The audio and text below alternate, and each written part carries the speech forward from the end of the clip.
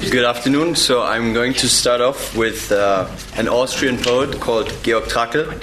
He was an expressionist who joined the army in 1914 and unfortunately died there.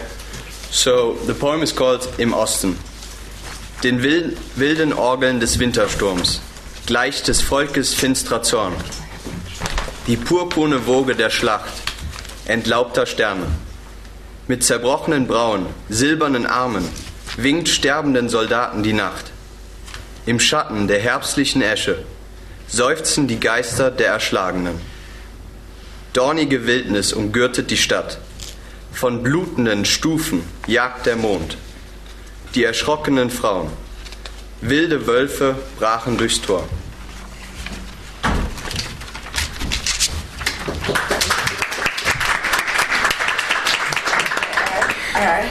Now we are moving to Italy, and Francesca is going to read a beautiful Italian poem. I'm going to be reading a poem by Giuseppe Ungaretti, who was one of the most prominent contributors to the 20th century Italian literature. He was born on the 10th of February in 1888 in Egypt, and he died on the 2nd of June 1970 in Milan, Italy. He also fought in the trenches in the First World War. The poem is called Fratelli. Fratelli, di che reggimento siete, fratelli?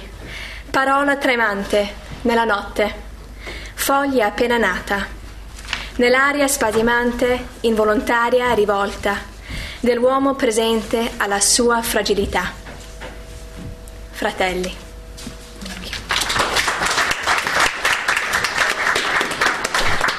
And Russia was one of the main countries that participated in the First World War, and Lana is going to read a Russian poem.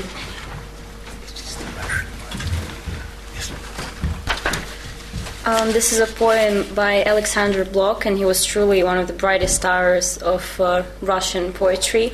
He was one of the few poets who actually joined military during the World War I, and this poem is truly a prophecy. He managed to sense the dark period that Russia was about to go through. Рожденные в года глухие, пути не помнят своего. Мы, дети страшных лет России, забыть не в силах ничего. Испепеляющие годы, безумие ль вас, надежда ль весть? От дней войны, от дней свободы, кровавый отцвет в листьях есть. Есть немота, то гул набата заставил заградить уста. В сердцах восторженных когда-то есть роковая пустота. И пусть над нашим смертным ложем зовется с криком вороньем: те, кто достойней, Боже, Боже, да узрят царствие Твое.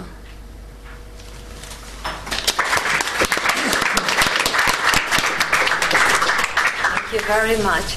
I also would like to draw your attention to these etchings. They were produced at the time of the First World War by the famous Russian painter Natalia Goncharova, who, like many Russian intellectuals, responded to the call in the First World War and responded with these patriotic paintings. As you can see, there are images with a lot of references to women, because in Russia the feeling was that we are all standing to defend the country, our wives, sisters and children, so that's why she refers to women and the idea of protection in these images. And the response among the painters, not only in Russia but all over the world, was really interesting and significant. And before we go to to talk about Sargent, we wanted to show a clip about. Yes, Olga's now going to show us a clip of a short film which starts talking about the First World War in, I think, the arts, perhaps particularly in Britain, at the beginning of the conflict, and it focuses on painters such as Paul Nash, I think, before then coming on to the painting that's going to be the focus of our session this afternoon, John Singer Sargent's iconic painting Guest. At the outbreak of the First World War, Nash described it as bloody and stupid. But the first actual reports from the trenches awoke his patriotism. By September 1914, he'd enlisted and would eventually be posted to Ypres. He was appalled by the death and destruction and the ravaged landscape. He was injured and sent home, but bravely returned as a war artist. He wasn't the only painter there. John Singer Sargent's Gassed shows the blind literally leading the blind after a mustard gas attack, an experience Nash would actually suffer. Nash's teacher at the Slade, Henry Tonks, was at the front both as surgeon and artist, creating these images of men with faces cubistically rearranged by the weaponry of war. Nash expressed his own sense of the devastation and horror of war using the same symbolic language of landscape that he developed in the years leading up to 1914. And if you look at this dark, black hole of a picture called, with rich irony, "We Are Making a New World," what it depicts is the aftermath of the Battle of Passchendaele. Nash had insisted that it be taken to the front line by his, in quotes, mad Irish chauffeur. Paradoxically, he saw more danger as a war artist than he had when he was a serving soldier. I wonder if these barren, broken, blasted trees aren't meant to conjure up his sense of how much he'd lost, of how much had changed in his world. Nash felt very much like the war poets, that he wanted to tell the truth. He wanted to show people back home, back in England, those who wanted the war still to go on. He wanted to show them what war was really like. He said, I want them to see the truth, and I want it to burn their lousy souls.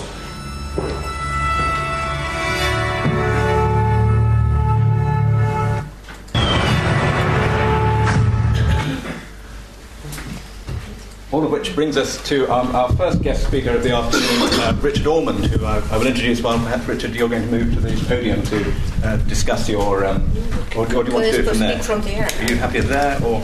Yeah, I'll stand up. Stand up, yes. Yeah. A few words of introduction of Richard to start with. Richard is one of the eminent art historians really in the field of portraiture, especially perhaps in Britain. He started his career at, I think, in Birmingham, and has had a continuing interest, particularly in Victorian and 19th century art.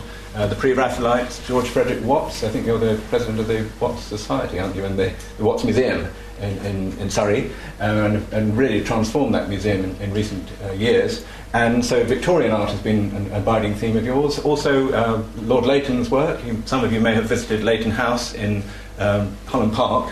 If you haven't, go. It's one of the places to see. And with your wife Leonie, who I'm lucky to say is here in the audience tonight, you've produced the standard work on Lord Leighton. And after starting off in perhaps the 19th century, you then moved to the National Portrait Gallery and spent a large part of your career specialising in portraiture, and perhaps it's out of that the work on John Singer Sargent emerges. But in addition to that, you've also got another connection that makes you well qualified to talk about war and art, which is that the second part of your career after the National Portrait Gallery was then spent down in Greenwich as the director of the National Maritime Museum. And I think we were talking just before coming on about the difference between the land conflict and the naval conflict, and the way these things are commemorated after the two major wars of the 20th century. But since finishing at Greenwich and the Maritime Museum, you've devoted your life and considerable muscle power, I might say as well, to this project, which is the John Singer Sargent Catalogue Raisonné, which you are compiling with the assistance of Elaine Kilmurray. And there are how many volumes now, Richard? I've got the proofs of volume 8. 7 are published. Yeah. Well, there's 8 and 9, and then that's the end. So I couldn't possibly have brought the entire catalogue Raisonné. All in print. Yes. Yale University Press. Yes. A snip at 50 quid. Yes.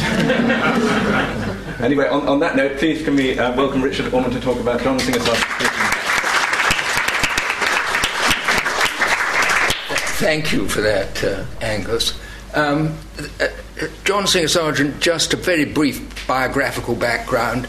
Here he is in the year before his death, 1924, an admirable Edwardian, large, had an enormous appetite, big man, lots of energy, as you can imagine, with all those acres of canvas he covered. He was born in 1856 to American parents in Florence. His parents became expatriate. His father was quite a good surgeon. Why on earth he didn't go home remains a mystery, but his wife, who had the money, fell in love with culture in Europe. So Sargent grew up as a wandering migrant, going south in the winter and coming north in the summer on a sort of expatriate trail.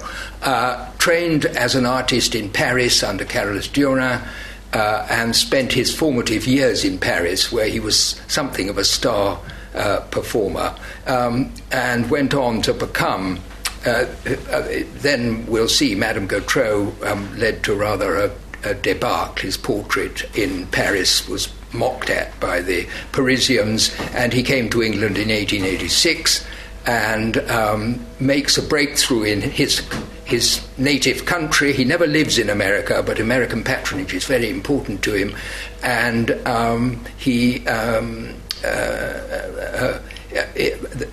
comes into his own in the 1890s and becomes arguably the greatest Anglo-American portrait painter of his generation.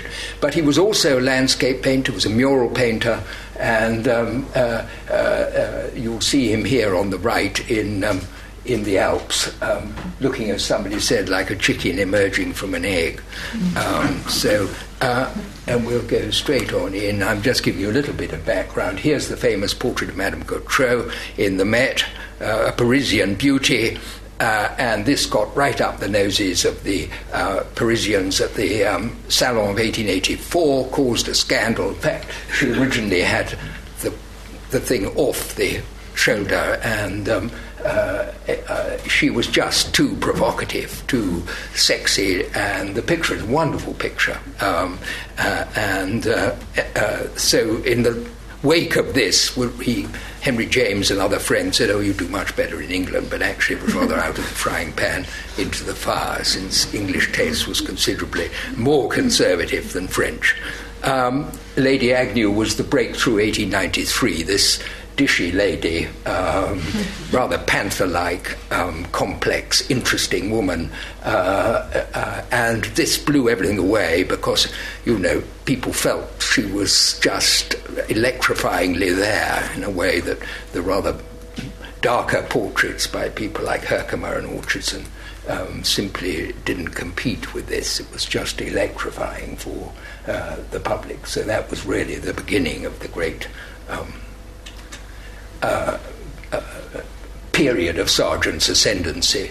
And then in 1907, to the shock and horror of society, he gave up portrait painting in order to complete his murals, and we'll come on to them in a little while, and to paint landscape. He really, I think he faced at 50, he thought, how am I going to spend the last decade or two of my life? And it wasn't painting portraits. So, and he turned to these ravishing oils and watercolours. He's such a skilled performer.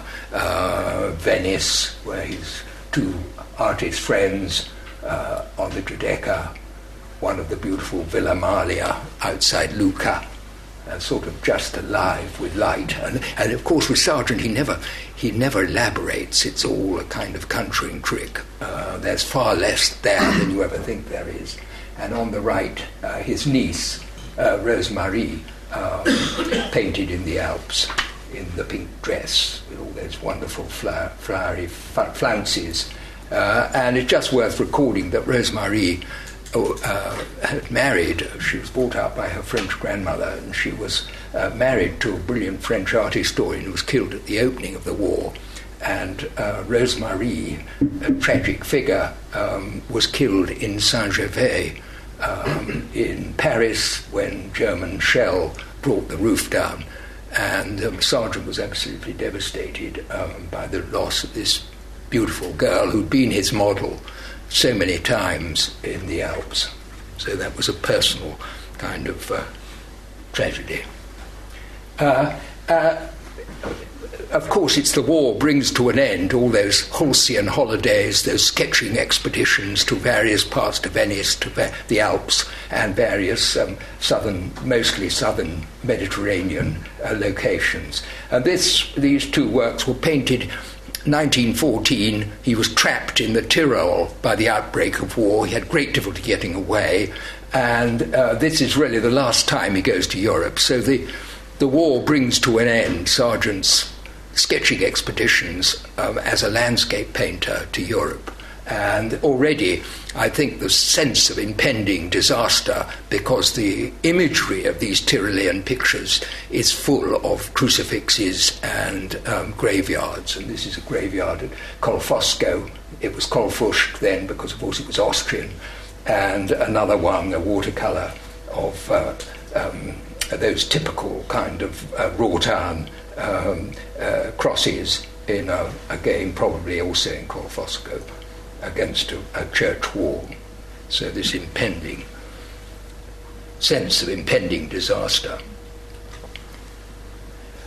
We now come on really to the I'm going to just switch from Sargent to the war artists, because Sargent spent a lot of the war in America working on his mural commissions.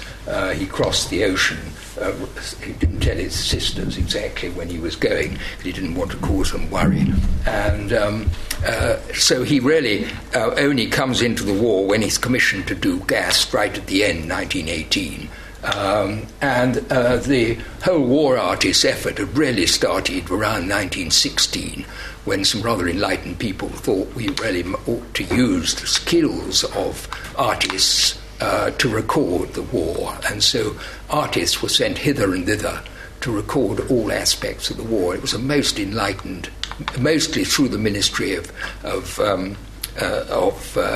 Information, and somebody called Alfred Jochny played a very big role in organising all this and sending them out, because of course it was a complicated matter. And of course a lot of those pictures are in the Imperial War Museum. They're also in other my old place in Greenwich has a large collection of war pictures, and there are others in other museums. The Tate has some. So these are just some examples, rather taken at random.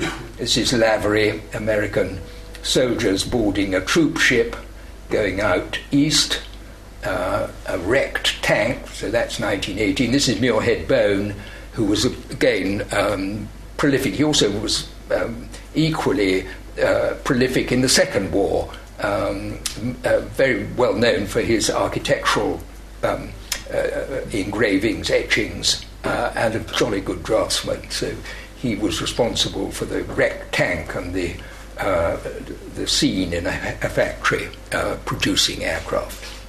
Those very flimsy-looking craft that they took to the skies. And then already we've heard about, we were making a Brave New World by Nash.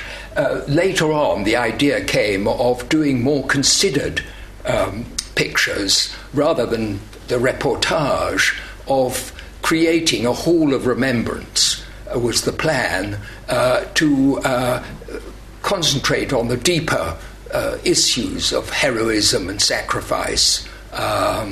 And a lot of the younger artists were involved in this. It wasn't without controversy later, because, of course, some people felt that all the whiz kids, Nevinson and Nash and Bomberg and Wyndham Lewis shouldn't have been deployed to do this. They were regarded as being too avant-garde. So there was a definite split between the more those advocates of the more traditional painters and those who supported these younger. So this is really a group of Nash and Nevinson, Paths of Glory, with the two dead soldiers and the barbed wire and the mud. And above, Stanley Spencer. I don't know if some of you saw the exhibition of his paintings from Beauclerk, which I'll show in a minute. This is a travois. Those are the stretchers being brought into a dressing station in the Gallipoli. This is part of the they were in fact in Greece. They're being brought in, and I'll just show you Burclair, yes, which is this, in Hampshire. It's a wonderful little chapel, and it's all records the different experiences that Stanley Spencer had as a hospital orderly out in that's the Dardanelles campaign, and the end wall is this great sort of transfiguration of people, rather like a Last Judgment, except it isn't, of these soldiers emerging from their graves with crosses. It's an extraordinary work. And as I say, that didn't actually come. The exhibition was in Somerset House, only a stone's throw away, but all the other panels came because they're detachable. But the transfiguration scene is fixed to the wall. Which brings us to Gast, which was to be the kind of centrepiece of this Hall of Remembrance. The Hall of Remembrance, of course, never got built, government being much too stingy at the end to actually fork out for this grand conception. But it's a huge picture, it's 20 feet across. And Sargent was, of course, reluctant to do it. He didn't really like official commissions of this kind. But having been asked by the Prime Minister, Lloyd George, he felt he couldn't refuse, and so Gast was the result of it. And it's just worth pausing a little bit. Of course, it's a picture that divides opinion. Some people think it's a wonderful, tragic, heroic picture, and other people feel it's rather sentimental as compared with Nash and Nevinson and all those. Here it's sort of a gloss on war. It's a huge machine, really. It wasn't painted at the front, it was painted in his studio when he came back, and it shows these figures who have become, if you look at photographs, it's all rather humdrum, but here Sargent has created this frieze, like a sort of great classical frieze of figures, and how carefully the intervals between them, it's like a rhythmic group crossing over towards the dressing station. You can see the guy ropes of the station to which they're heading, and they're led by an orderly at the front. And in the foreground here and behind the group there are all sorts of prone soldiers who've obviously been treated and are lying out there in agony and in pain. And so it's a kind of vision of hell, in a way, in the foreground. And the whole scene is set against this absolutely luminous landscape of an evening scene, the setting sun, so important over there. And you can't really see it in this not terribly good image, but behind a football game is being played. So there's the whole feeling of this serene scene, and yet within it, this appalling tragedy of these men who are blinded. Mustard gas has attacks the lungs and the eyes, and depending on the concentration, whether you suffer permanent long-term damage or temporary, or it's a more temporary thing. So this huge, vast canvas with these men, and then this extraordinary, and even the sky behind, you might think is all, actually there are some angry aeroplanes buzzing about, which you can't really see. So even in the sky, there's war is taking place. And I'll just show you a couple of details. Yes, here are the guy ropes. There's a second group of men being led in here on the top right, and here's the group, so carefully, with the linking arms providing the rhythm across the scene. Somebody once suggested to me it's rather like stills from a film, these static, as if they've just been abstracted as they're moving. And Sargent was very interested in film, very interested in photography. and we've already talked about, he went out to the front with Henry Tonks. And you can see some of these in an exhibition that's just opened at the National Portrait Gallery called War Portraits.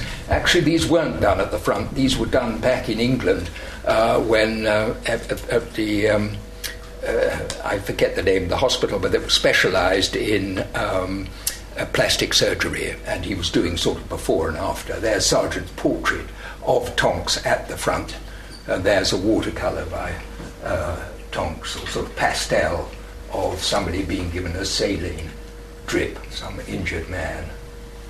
And Tonks also did quite a large-scale picture of the wounded coming into a dressing station with the ruins of a church behind. Again, a large scale. And Tonks is famous because he was the one who trained Nash and Stanley Spencer at the Slade. He was a marvellous teacher and rather an austere man, trained as a surgeon originally, and then became quite a fierce teacher. He was really insistent that his students learnt to draw. So he was a great advocate of draftsmanship. And Sargent went out, he was there for nearly 4 months, and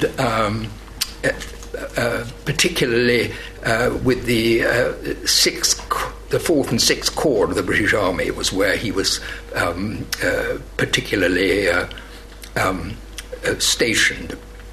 And while there, he also did some watercolours, a whole series of watercolours. So he wasn't just working on Gast or his ideas for Gast, a crashed aeroplane. This might be one of Sargent's landscapes from the pre-war period, with their harvesting the corn, except of course the aeroplane there, and one of those lovely villas that he might have painted, but again the damage, the war has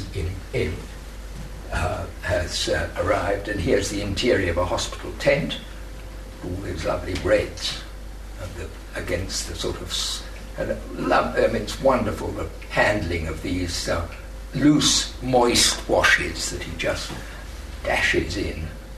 And there, a wrecked sugar refinery. And when you come up, it's all done so swiftly, and yet he's absolutely got the feeling of this complicated structure, and the feel of iron, all mangled up, a sort of tour de force. And another watercolour, again from this, a ruined street in Arras, one of those great, wonderful, sort of Baroque entranceways, and the sort of shot between that elegant wall and gateway, and then this great hole with the car smashed up, and two soldiers there. Sargent, of course, had a lot of difficulty with the subject because, as he said at the time, the more dramatic the situation, the more it becomes an empty landscape. So the Ministry of Information expects an epic, but how can one do an epic without masses of men? Well, of course, that's absolutely right. You know, most of the major battles, you don't see any men. They're all hiding or what have you. So he toyed with 2 or 3 ideas before he arrived at Gast. One of them was the idea of doing a road in which American and British soldiers, because of course America had entered the war in 1917, in which it would be shown the 2 armies collaborating. And that's a sketch down there for this alternative idea of the road. But in the event, it was the Gast men that really most moved him. And you'll see a photograph, and you can see exactly what Sargent has done between the rather factual in creating this great emblematic work of art. And just to tell you, it was the exact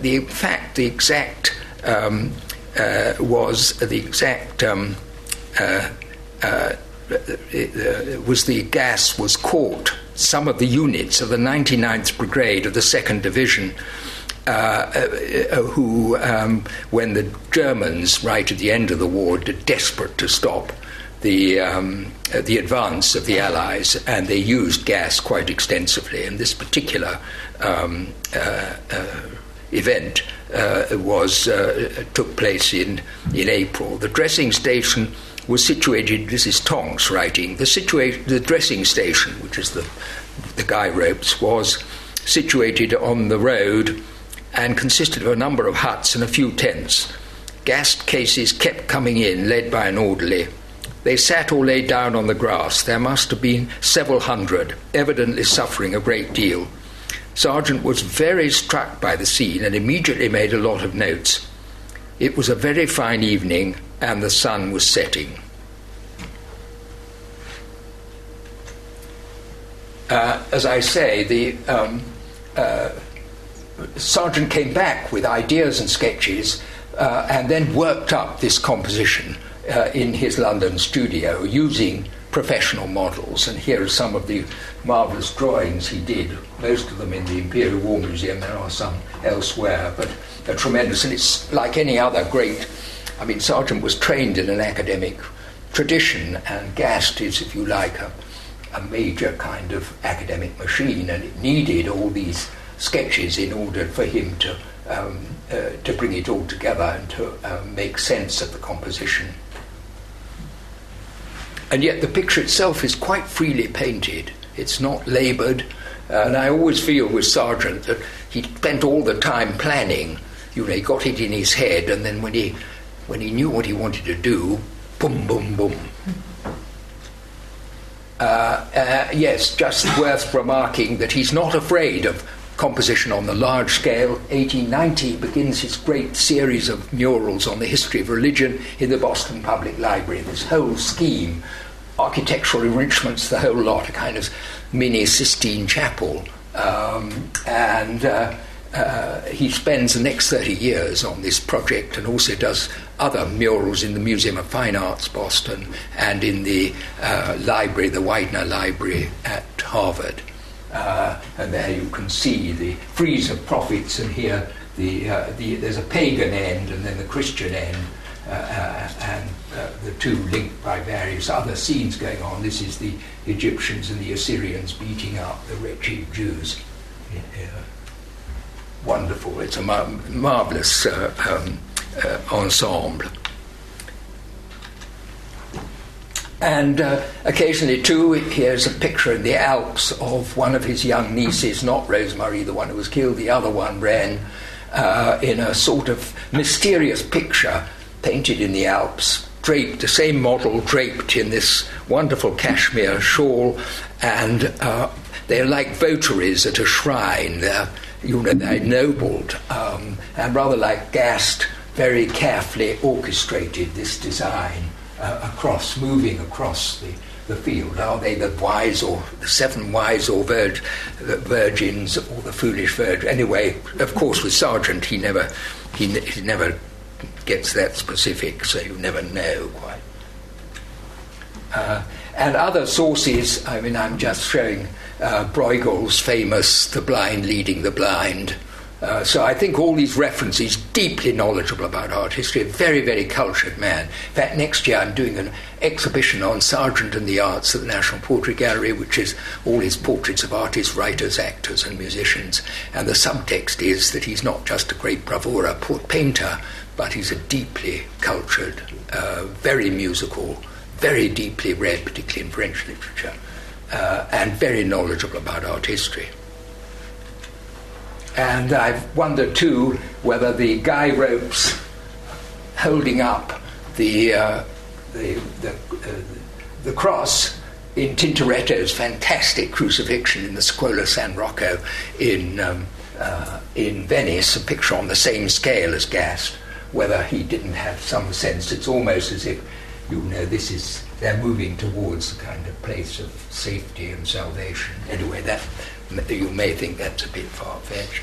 I think the Burghers of Calais, Sargent, this is a famous picture of sculpture by Rodin. You can see it in the Embankment Gardens just beside the Houses of Parliament, or one cast of it, which is a terrific piece of sculpture. Again, it's about self-sacrifice, about sacrifice. Edward I has condemned the Burghers of Calais to be given the chop, and Queen Eleanor steps in and makes a great plea, and they're saved. Anyway, there they are, looking, all in chains. And Rodin was a great friend of Sargent's. He called him the Van Dyck of our times, and Sargent painted Rodin. So I think that is a real source. And just to end, I hope I haven't gone on too long, that Sargent not only was inveigled into painting Gast, but also the First World War generals.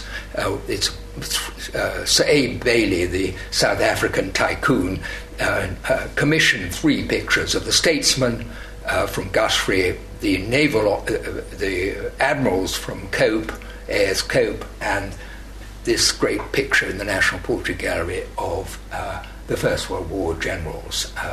A lot of belts and boots, but still, none of them, of course, were present. He had to do individual studies, and then it's all put together.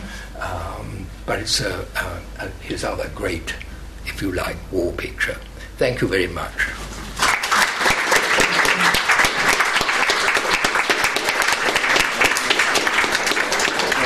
Thank you very much indeed for that guided tour through Gast, this painting of Sargent's, and the other paintings of the period, and setting it very much in the context of Sargent's earlier work as well.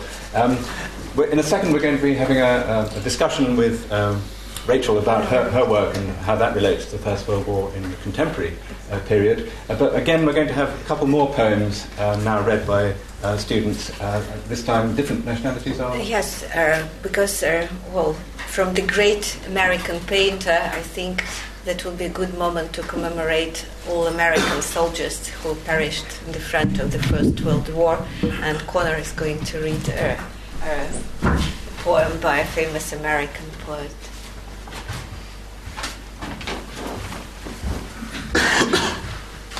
Hello, I'm here representing the American contingent. Edward Estlin Cummings, or E. Cummings in lowercase, as is, I guess, a representative of his style, was probably arguably one of the most famous 20th century modern poets. He has a large body of work encompassing over 2,900 poems, 2 autobiographical novels, plays, and he is also a painter. So definitely a large body of work. The one I'll be reading from is from his collection of 88 poems published in 1962 called Is 5. It was evocative of his war years. He volunteered after college to serve in the ambulance corps in Paris. And at being so close to the dying soldiers, I think he kind of got attuned to the platitudes of grief and suffering that were kind of sent home in letters, and kind of the communication between the front lines and at home. And that's kind of what this poem is about. So, My Sweet Old Etc. by E. Cummings. My sweet old etc. Aunt Lucy during the recent war could, and what is more, did tell you what everyone was fighting for. My sister Isabel created hundreds and hundreds of socks, not to mention flea-proof ear warmers, etc., wristers, etc. My mother had hoped that I would die, etc. Bravely, of course. My father used to become hoarse talking about how it was a privilege, and if only he could... Meanwhile, myself, etc., lay quietly in the deep mud, etc., dreaming, etc., of your smile, eyes, knees, and of your, etc. Thank you. Thank you very much. Now we'll move across the sea to another country of allied forces, France. And Carl is going to read a beautiful poem. Hello everyone. I'm going to be reading a poem by Guillaume Apollinaire. He was originally Polish, but he was born in Rome in 1880. It is in 1914 that he decided to join the French forces, but since he did not have the nationality, he had to wait until 1915. Continuing on the notion of correspondence, as you would guess from Italian and Frenchman, it would be about a woman. So he's writing back to Madeleine, which was his fiancée at the time, but he also depicted in many of his poems the horrors of war. So this is Chef de Section. Ma bouche aura des ardeurs de géhenne, ma bouche te sera un enfer de douceur et de séduction. Les anges de ma bouche trôneront dans ton cœur, les soldats de ma bouche te prendront d'assaut. Les prêtres de ma bouche encenseront ta beauté. Ton âme s'agitera comme une région pendant un tremblement de terre. Tes yeux seront alors chargés de tout l'amour qui s'est amassé dans les regards de l'humanité depuis qu'elle existe. Ma bouche sera une armée contre toi, une armée pleine de disparates. Variée comme un enchanteur qui sait varier ses métamorphoses, l'orchestre et les chœurs de ma bouche te diront mon amour. Elle te le murmure de loin, tandis que les yeux, fixés sur la montre, j'attends la minute prescrite pour l'assaut. Thank you.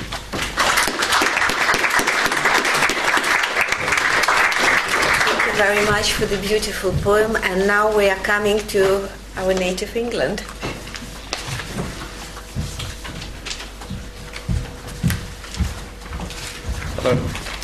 I'll read a poem from Isaac Rosenberg, born in 1890 in the Falklands then. He moved to England and was educated in one of the then poorest areas around Whitechapel before pursuing Jewish education on Baker Street. He later studied at UCL, in which case he developed both an experience in painting as well as his poetic writings. In both cases, he displays significant innovation. So, Break Day on the Trenches, 1918. Perhaps keep in mind I was written just a few weeks before his death. The darkness crumbles away. It is the same old druid, time as ever.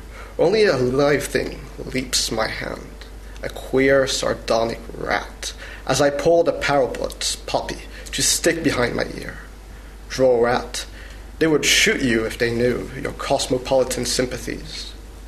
Now, you have touched this English hand. You will do the same to a German soon, no doubt, if it be your pleasure to cross the sleeping green between. It seems you inwardly grin as you pass, strong eyes, fine limbs, haughty athletes, less chance than you for life. Bound to the whims of murder, sprawled in the bowels of the earth, the torn fields of France. What do you feel in our eyes? At the shrieking iron and flame, hurled through still heavens. What quaver? What heart aghast? Poppies whose roots are in men's veins, drop and are ever dropping, but mine in my ear is safe. Just a little white, with the dust.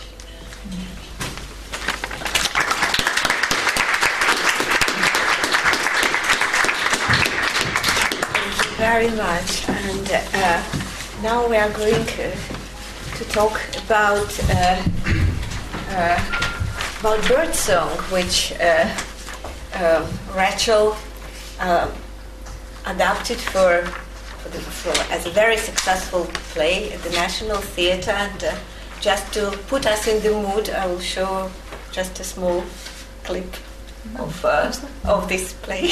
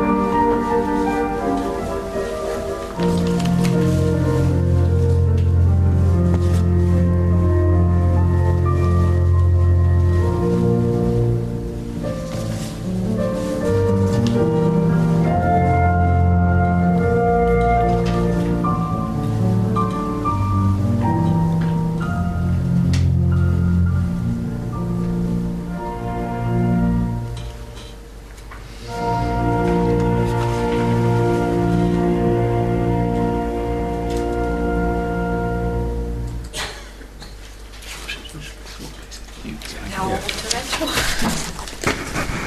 I've never seen that before. That was really interesting. Well, Rachel, welcome to LSE and to the Literary Festival here for 2014. And no one could be more appropriate in terms of the subject matter that your career has taken.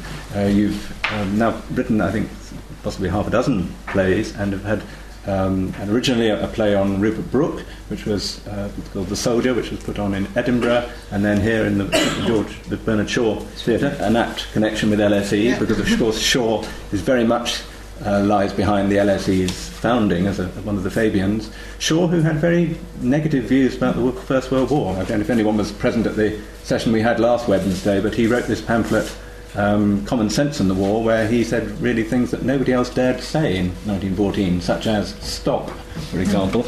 And Shaw really reduced the whole of the First World War for him as a socialist to a conflict between two rival groups of imperialists, as he saw them. Anyway, so you've had the work put on at the Shaw Theatre here in London, and then you've moved on from your own play. You've adapted Sebastian Faulks' best-selling novel Birdsong, and for the very successful West End run that the play had in 2010, I think. And am I right in saying it's now being revived and getting a national tour? It had a national tour last year for about 7 months, and it's just started touring again this year. So I think it's touring for about 5 or 6 months, I think. Yes. Well, can I perhaps just through a few questions sort of probe your career and your abiding interest in the First World War. Your first play was called The Soldier and was about Rupert Brooke. Why Rupert Brooke? Well, when I was 17, I read Birdsong and fell in love with it. I thought it was absolutely extraordinary, and I don't understand in retrospect why, but I remember thinking as I was reading the closing pages on the bus on the way home from school, I'd love to turn this into a play one day. I'd absolutely love to turn this into a play. And then when I carried on studying and reading and learning and growing up, and I was doing an MA just around the corner it was partly at King's and partly at RADA. And for the dissertation, we could either direct a play, or we could write an academic piece, or we could write a play. And Leonie, Richard's wife, was one of my supervisors, and I think she was one of the ones who encouraged me, along with Lloyd Trott, who was a dramaturg, to write a play. So I thought, I'll give this a go. I know, I'll adapt Birdsong. I've always wanted to do this. And I said to Lloyd, this is what I'd like to do. What do you think? And he said, oh no, you can't do that. Working title, have the rights. No, there's no point thinking about that. Maybe one day when you're a little more established. So I put that idea to the back of my mind. But by then I was absolutely certain I wanted to write about the First World War. There's something about it that I think the second you begin to discover what it might have been like to be an individual involved in the war, you can't quite let that thought go. We daren't forget, we mustn't forget. So I knew I wanted to write something that commemorated and brought to the forefront of our minds again those who had fought for future generations, I suppose. So knowing that I wasn't allowed to touch Birdsong yet, I ended up thinking, I'll write something very much based on Birdsong, and no one will know. I'll change the title, and it'll be brilliant, and very similar characters and themes. Wonderful. No one will ever spot that. And then one of my friends, I think she read a draft of the scene and probably wasn't overly impressed, and she said, well, do you know much about the life of Rupert Brooke? And I quoted The Soldier at her because, like a good school child, I've learnt the sonnet. And she said, yes, but his life was really interesting. So I sort of scuttled along to the Gower Street Waterstones, and being a broke student, had to look in all the half-price second-hand books on sale. And there I discovered Christopher Hassel's wonderful biography of Rupert Brooke. So I purchased it on the spot for about £2, raced home and devoured it, and thought, yes, this is a really interesting man that I would love to write about. I had no idea that he was a socialist. In my head, he was this golden-haired Apollo, as I believe Winston Churchill called him, and he was this aristocratic, wonderful young man who was jingoistic in every sense. That's what I thought. And then I discovered different truths about him, and I read lots of books. Discovered that he was very for the poor law reforms, that he toured Britain in a horse and cart preaching to people about how we mustn't be so. I suppose he was trying to eradicate the divide between the rich and the poor. And for someone from his background, I found that really interesting. And I discovered that he wasn't actually that jingoistic at all. In fact, he wasn't this great war hero. although obviously very, very brave of anyone at all to sign up to be involved in the first place. I discovered he was in the Navy. He only saw 1 week of action in Belgium. He was in a trench for a week in Belgium, and he died on the way to Gallipoli because he was bitten on the lip by a mosquito, and he died from acute blood poisoning. So I realised I had known absolutely nothing about him, and I thought, well, if I knew nothing about him, it might be interesting to dramatise the last year of his life and look at what his involvement was in the First World War. So that's where that idea came from. It's interesting what you say about the poor law reform and his socialism, because I think his socialism was Fabian socialism, wasn't it, very much? And which goes against the image which abides of Brooke as just being a privileged person who never knew the realities, and I don't think that's actually the truth, is it? He was a very concerned person in many ways, and I think your play does much to sort of rectify that image of Brooke. That's what I was attempting, but a long time ago. I read it today for the first time. I haven't looked at it for about 10 years, and I thought it was the first thing I ever wrote, so I was reading it, dreading it, thinking this might be embarrassing, but I found a few lines that are a little anachronistic, but other than that I thought, I pretty much stand by my first attempt. You say you've always wanted to adapt this novel by Sebastian Faulks Birdsong, but how did you go about that? Because it's quite a big novel, isn't it? 600 plus pages, and your play is normal length of an evening play, so how do you reduce? Well, I guess it depends which edition you use. I have the first edition, which is about 400 pages, and then I think the font gets bigger as it goes on. It's now about 600. Well, I think initially I made a mistake, actually. Initially it was very long, very arduous. It was about 4 hours. For the very first preview of the West End production, it did last just over 4 hours, and I can't believe everyone stayed to the end, because I was just trying to cram it all in. It's really... may I just see, how many of you, who has read it here, just so I have a vague idea of who I'm talking to? Brilliant, thank you. Well, those of you that haven't read it, the first section is very much set in 1910, in Amiens, before the First World War. Stephen Raisford is the central character, and he's an Englishman who's been sent to France in order to look at French factories and industry. And he falls passionately in love with a married Frenchwoman who's the wife of his host. And the first section of the book charts Stephen's and Isabel's love story. And then the second section of the book starts in 1916, and we meet Stephen again back in almost the same place in France, now fighting in the First World War, and it's about his experiences during the war. And it was fascinating seeing a man going back to where he'd had the most intense experience of his life, but in suddenly very different circumstances, situations. It felt as if that was the heart of it, a man returning to the same place. So that was my unified story. It was about a man trying to understand what the war was for, how we can see and do the things he saw and did and still call himself human, how we could have allowed suffering on such a scale, why no one put up their hand and said this has to stop.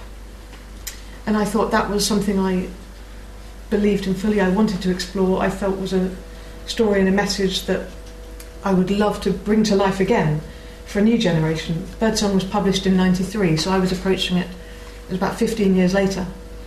And by now it's now on the school syllabus, and it's still so popular, it's always in the best-selling list.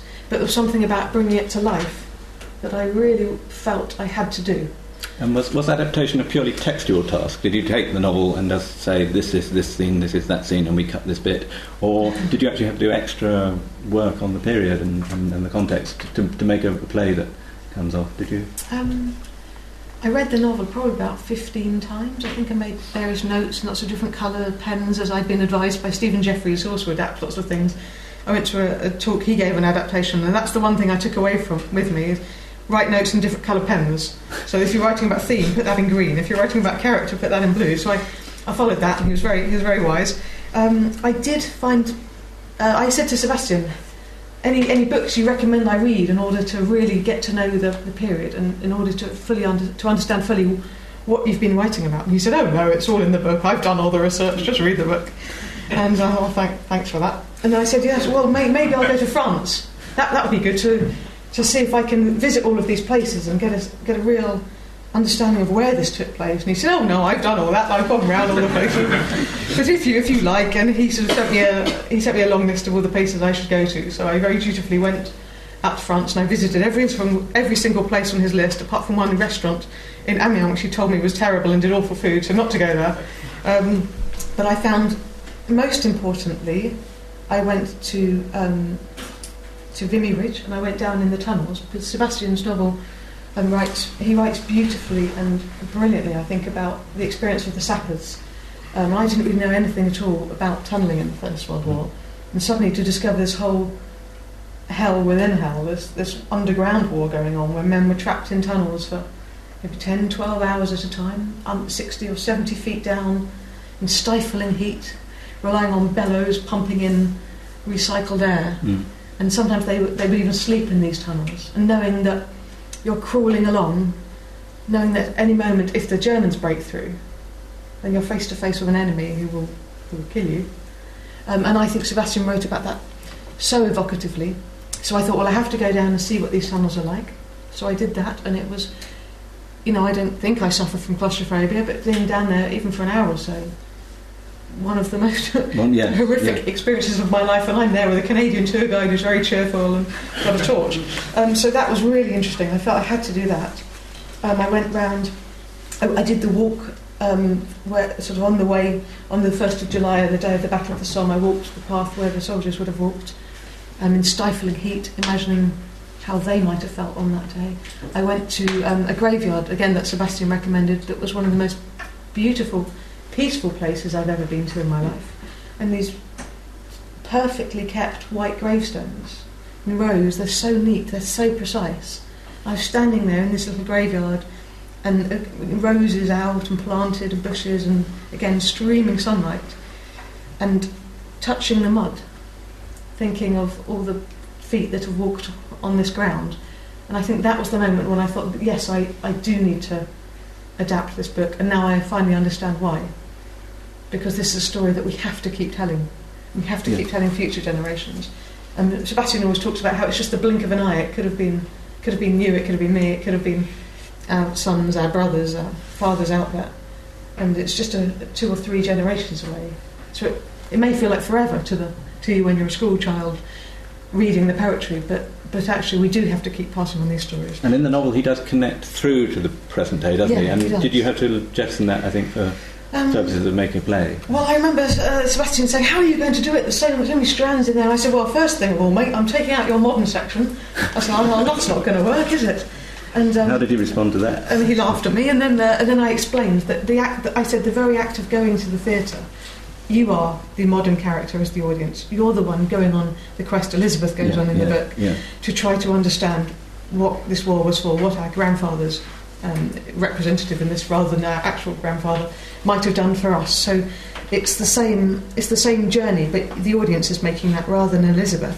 And that going out at the interval, when you go to buy your glass of wine and you're in the queue for the toilets and it's all very busy and frenetic, that is the metaphorical slap in the face, reminding you of the relative thinness of our modern lives, it might seem, compared to what you're experiencing, which is, I think, what Elizabeth feels very strongly in the modern section in the book. So I did feel from the very beginning that was a section that we mustn't put in the play.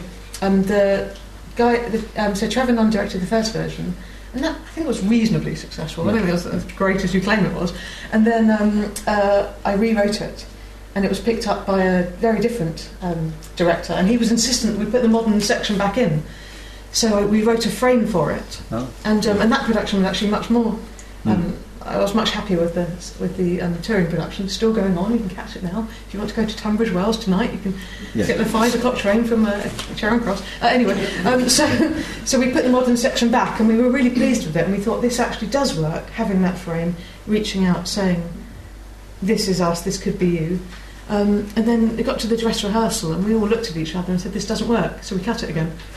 So it's not there. You'll never see it. So I had to rewrite my programme there, which would explain how I cut it and then why I put it back, and now that's all gone.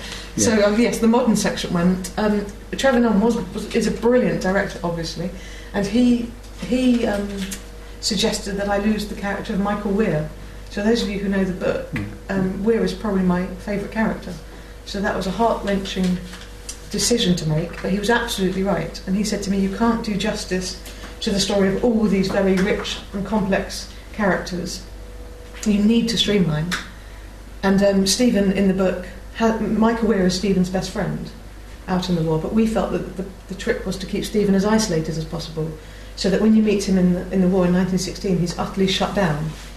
And then actually the experience of what he sees and experiences by the end, when he's learnt that he has a child, when he's encountered Isabel's sister Jeanne, who believes that mankind has to keep going no matter what. The birds will always sing, no matter what. Oh, yes, Sebastian's always saying to me, can you get into interviews why I called the thing Birdsong in the first place? Oh, yes. Because people are always asking him. Yeah. And he says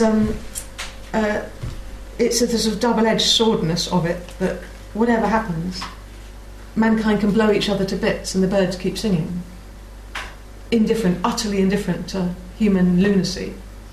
And on the other hand, isn't it extraordinary? We can blow the world to bits and the birds will keep singing. Isn't that moving? Isn't that beautiful? So it's the double-edged nature of that. So there we go. That's why he called it Birdsong. Yes, thank you. And I was going to ask, how did rehearsals? Did you have author and director as well as yourself present, or not? Because that would be an interesting situation. Well, fortunately for the first version, Sebastian was in France because it was August, I think, and I think he holidayed in France in August. Yeah. So he was there for the first day. And actually, I thought it might be interesting. I hope he doesn't mind. I forgot to ask him. I thought it might be interesting to bring along something he asked me to read out on the very first day, because he wrote quite a beautiful email about it. But he wasn't in rehearsals for the first production, although he'd read lots of drafts and we discussed it and he'd given me many notes, and he'd actually been incredibly supportive. And then for this last production he's been much more present, and he was even in the production in Brighton. Really? He had a little cameo role, and I gave him 6 lines. He was very keen on having quite a large role. I gave him 6 lines and he forgot one of them. So he's going to be in it again this year, and I'm only giving him 5. But he said, this is what he wanted me to say to the cast on the first day of rehearsal. Good morning. I'm high on a hill in southern France, but thinking of you all in London. First of all, thank you to each and every one of you for joining in this adventure. I was reluctant at first to believe that a fairly long novel, full of description, could be transformed into a short play full of dialogue. But over time I've been persuaded by Rachel's, etc., etc. Talks about my talents, and blah, blah, blah. And then when he saw the dress rehearsal that afternoon, that was last week, I felt there was a chance we could create something unusually powerful on the stage. It's 20 years now since I conceived the idea for Birdsong, and my first feeling when I began was that I could never carry off something of such ambition. And I think this is the interesting bit. To go over ground familiar to some, and to try to frame new questions. No one had ever seen before 10 million people killed for no reason. What did it feel like? And what did these events tell us of what it means to be human? Every day as I wrote, I felt how absurd I was even to attempt such a thing. But every day I forced myself on. These characters, Stephen, Isabel, or the others, are invented, not based on anyone who lived. I asked a great deal of them. However, what gave me the strength to carry on was not so much what I felt for them, though it was great, as the outraged anger and the sorrow I felt for those real men and women who had undergone those experiences. I hope that you can all draw on that same well of passion and make the same gesture of love and understanding to those who went before us. I know that superstition forbids me to extend my good wishes in the words that seem natural. Sebastian finds it very funny that we're not allowed to say good luck, or I hope it goes well in the theatre, that you have to say break a leg. So I can only say that I'm with you in spirit, and may the spirits of Stephen and Jack and millions like them be with you too. And I think that's what we were trying to do. We were trying to embody all of those questions Sebastian was posing in his novel. And I suppose the fact that I think he came along to the West End one about 8 times, you couldn't keep him away, and the fact that he's coming up in a couple of weeks to see it again in Birmingham, he's probably seen it almost as many times as I have.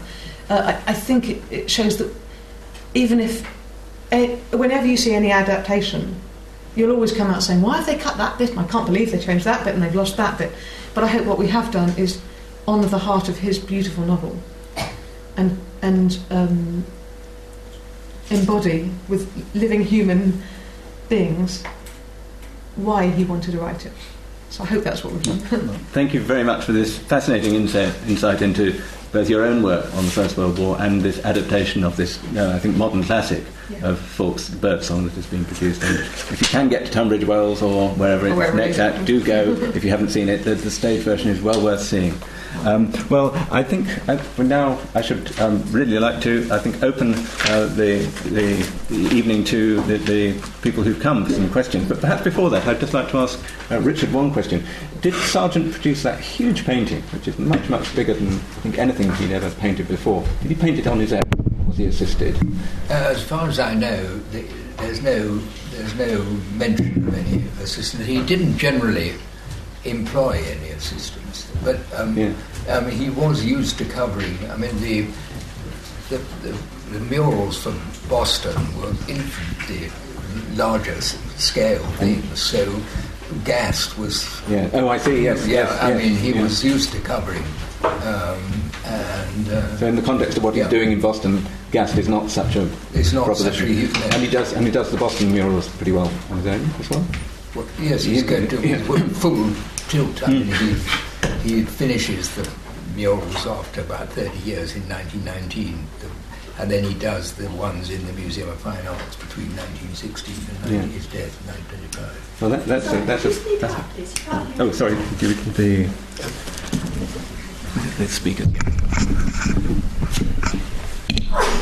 Yes. So it was all Sargent's own work. This enormous canvas is very much his. It's, as far as I know, unless anybody can tell me different. And a question for Rachel, I'd like to ask you. You've written a play about Rupert Brooke, and then you've adapted Birdsong. And in Birdsong, everybody's invented.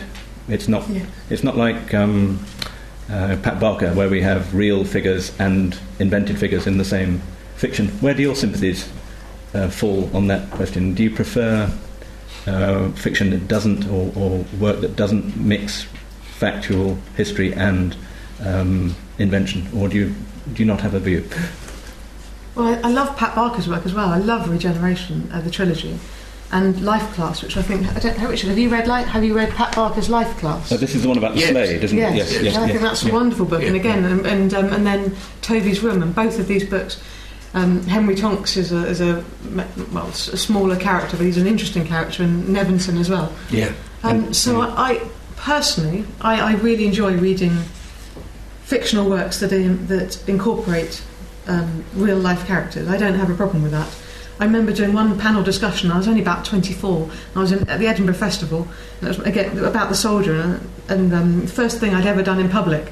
And this very fierce Scottish lady, Kate Copstick, who's obviously a wonderful woman and great fun, but she was shouting at me, "Why are you?" She swore, "Why are you messing with icons?" Because I'd written about Rupert Brooke, and I thought, well, I enjoy reading about real people who existed. I enjoy seeing biopics, but I understand that a lot of people don't. So my husband is very strongly against them, and I can't understand why I can't just make people up. But I find it really interesting to learn about real life people, so that's why I like to write about them or to read about them. Yes, no, thanks. Yeah. I think on that point, can I perhaps open the session up now to the whole group? And has there anybody got any questions either for Rachel or for Richard on their presentation this evening? Question over here, yes. There's a question for Rachel. Are there microphones? Yes, the microphone just coming. Hi, it's about how you experienced the novel Birdsong. Do you have yourself a kind of central part where your heart is really fixed on? For me, it's the tunnelers and the miners. Yeah. I found that so gripping. I could read that over and over again, and it's so fantastically well described. But there are all these other narratives with the love affair, etc., and the description of French bourgeois life, etc., and all these other things where he holds up in a destroyed house and so on. What is it about you that's the most evocative part of the book, or is it all equally wonderful? Well, I don't want to seem as if I'm stealing your idea, but for me it's the tunnelers as well. I think just the power of the description Sebastian uses, and the way he plunges you into these worlds, and the relationships between the characters. So I think Stephen is the main character in the play, but Jack Firebrace, one of the tunnelers, is really, he's the guy that has my heart, and he and Steve and I have made sure that they have parallel journeys that keep overlapping and they keep meeting and not quite meeting, just so we can really bring in the story of the tunnellers. So Jack, in the reviews, Jack Firebrace always gets singled out as the most brilliant actor, because I think he's the most lovable, he's the most immediately lovable part, and you just connect with him straight away. This guy, this normal man who was, before the war, was digging out the tubes. So when I remember coming back from rehearsal one day, sitting on the tube thinking, the fictional Jack Firebrace dug this tube line. And he was just digging the tubes, and then he signed up to fight in France, thinking it was just another tunnel, but the pay was better. And there's one brilliant line in the book where he says, where Sebastian writes, all the boys back home used to complain about the food out here in France. I never told them it was better than what I got at home. Just the sense of this just bloke just getting by, who just came out, and they never told us I'd have to fight, he says. And so the bit that really gets me, I don't want to ruin it for everyone else who hasn't read the novel yet, go and read it, or come to the play. And the bit that really gets me is when his son's not very well. And I think that's just one of the most beautiful moments, that there's this man out there in the middle of the First World War, tens of a million people will die, but for him it's about the life of one little boy. And I noticed when I read The Soldier today that I'd stolen a line from Birdsong. There's a lot that I've obviously stolen from Birdsong in it. Where in Birdsong, I think it's probably the best line for me, one of the lines for me in the novel that will never leave me, is Jack says to Stephen, "Can I go home and see my son, sir? He's ill, he's got diphtheria, he might be dying." And Stephen says, "Half the world's dying." Yeah. But to you, the reader, at that moment, all you care about is this little boy. So I think it's the story of the tunnellers and Jack Firebrace, really. But then, of course, there's so much else to love. When Michael Weir goes home, and Michael Weir's been out in France for 2 years, he goes back home to see his parents. He doesn't tell them he's coming back, he's just given leave. He goes back home to see his parents. I had to cut this scene because obviously Weir is no longer in the play. And he can't find his parents. They're sort of both out of the house. His mum's at church, and he finds his father out in the garden, and he comes back in, having not been home for 2 years after everything he's experienced. And he says to his father, "Hello," and his father says, "Shh, I'm just feeding the toad." And they don't ask him once about the war. They just tell him off for getting so thin. I think that's a brilliant scene, and the way Sebastian captures the apathy or the ignorance or the inability to hear from those back home, whatever it was. So I could go on all night, so I better be quiet. I love the book. I think you touch on an important point there, which is a whole generation of people who probably simply didn't want to talk about the First World War, people who'd actually been there. I know from my own grandparents and people that there was a TV series in the 60s, wasn't there? I think it made Jeremy Isaacs his name, The World at War or something, but I know that people who'd been there on the Western Front did not watch it. They couldn't face watching it in many instances. Do you think we're now in a different period in history where we can perhaps more freely engage simply because it's further away and doesn't... I wonder if it's a collective guilt or embarrassment in some ways that the other people who weren't involved in it weren't able to or didn't or couldn't then. So 100 years on we feel we have to now, because otherwise this is it. If we don't commemorate now, then when will these individual sacrifices be remembered? And we were talking about the Michael Gove debate. Whatever your feelings are on how we should remember the war, I think you can celebrate individual courage without celebrating war.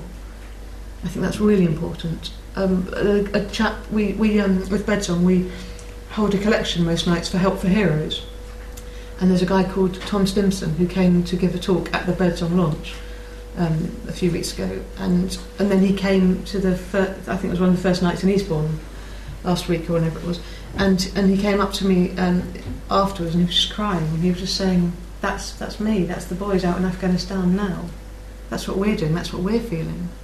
Like, how have you just done this?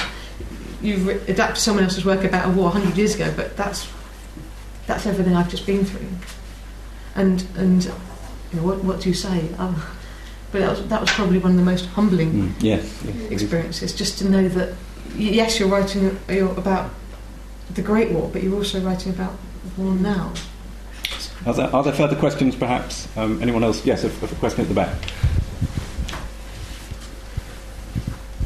This is a question for Richard to sort of continue the cosmopolitan tone.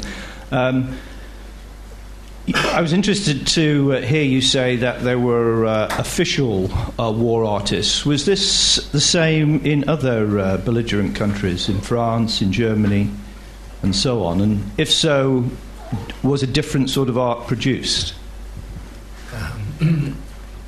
Well, I know a little bit because at Greenwich we had a whole lot of German First World War pictures that were nicked at the end of the Second War. And there was one particular picture that had come from the Naval Academy at Flensburg. They had the whole room and the panelling from which this picture of submarines, a big picture, not quite as big as the Sargent, had been lifted. And I remember asking the Foreign Office, saying, well, we've been requested to return this, and it seemed a very good cause because the room was there. And the Foreign Office said, oh no, for goodness sake, don't do that. We took so much stuff, you'll open a can of worms. But I gather it has gone back. The Germans did do, of course you don't know so much because they don't have imperial war museums in the same way. But there were quite a lot of German painters. Whether they were organised, I'm not sure. The French certainly did have... but I'd have to pass on. I suppose one would have to go to the Invalides or somewhere to see what. So I'm rather at sea about. One ought to know more about the French. I mean, of course, you do get some of the Delaunay and some of the Cubists did do war pictures, but there must have been more traditional painters as well. I'm struggling a bit. I mean, it's not a belligerent, not an enemy country from the British or Allied point of view, but certainly Wyndham Lewis was doing work, I think, for the Canadians, wasn't he, as well as for the British. So I think, yes, some of the other countries clearly did have official war artists engaged, but I don't actually, I'm ashamed to say, know the answer for the It's a good point. Yeah. There ought to be somebody ought to write up the war artists internationally. Yes, it would be a very, very good project. On a comparative basis, it would reveal a lot, I think. There must have been in Russia up to the revolution, there must have been some traditional painters depicting the scenes on the front, I would imagine, presumably lost then, and then everything has changed with the revolution taking the country out of the war, I suppose, yeah. Well, they may not have been considered... politically correct. Indeed, yes. I think political imperatives took over from the last year of the conflict there. But are there any further questions? Yes. Can I ask a question which goes back to what Rachel was saying?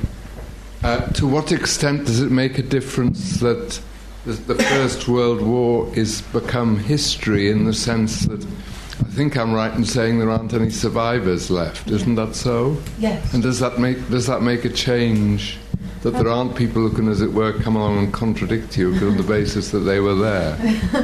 I think when I first approached Sebastian, there were 5 veterans still alive, and then in 2009, July 2009, Harry Patch died, and he was our last living veteran. Although Sebastian did tell me recently that he only served for about 3 months, although I can't imagine being out there for 3 hours, let alone 3 months. But Sebastian said he only served for 3 months, he didn't really want to be there, he lived for 90 years after that, and yet all people ever asked him about was the First World War. I think I felt very strongly that's why I wanted to do it, because I felt that the living connection was slipping away and someone had to keep passing the baton on.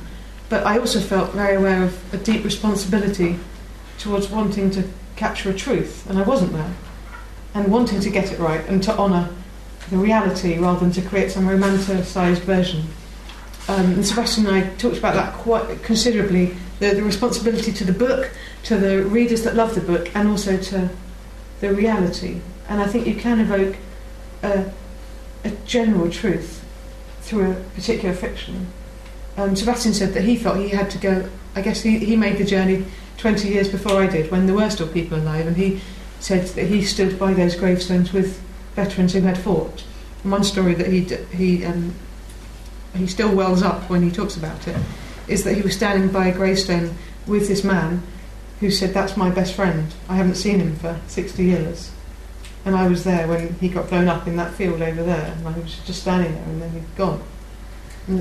And Sebastian told me the story, and he talked about the sense of wanting to get it right, and he felt he had to go and interview people and speak to people, but he said the problem was no one really wanted to talk about it. So we are very reliant on letters and documents and photographs and paintings and accounts that get passed down. But I guess if the option is either to not write about something because you weren't there and you don't know anything, you don't feel you know enough about it, so you feel fraudulent. So either option 1, don't write about it, or option 2, try your very best to find out as much as you can and then write about it. I naively opted for option 2, feeling that I sort of had to. But I guess you always get someone that's going to turn up and say, well, actually, oh yes, this did happen after the production in the West End. I got this very long email from someone telling me that no, there was no tunnelling in 1918. It all wound down. And of course, that's the climax of the book, really, and it's the climax of the play that the guys are trapped in the tunnel in 1918, just as the war ending, will they survive or not? And then this man pointed out to me, well, that wasn't right at all. So what do you do? Do you say, oh, right, okay, we'll change the play? Or do you say, well, actually, artistic licence? Yes, yeah. Talked about that. This is a story, this is a fiction, to represent something more general. Which is the point for Sargent and the gas painting as well, isn't it? Ultimately. Well, it is again. Gassed is a greater truth because it's not the actual, but it's art considering something at a distance and creating a work of art that may be imaginatively more true to experience than a piece of documentary art. But I was interested in what you say. If you go to outside Soissons, that whole area, they're still steeped in it. I remember going to the Croix, little village or little small town outside Soissons, where my aunt and her husband lie buried. And going in and seeking the tomb and being taken out there by the mayor to where it was, and it was in immaculate order.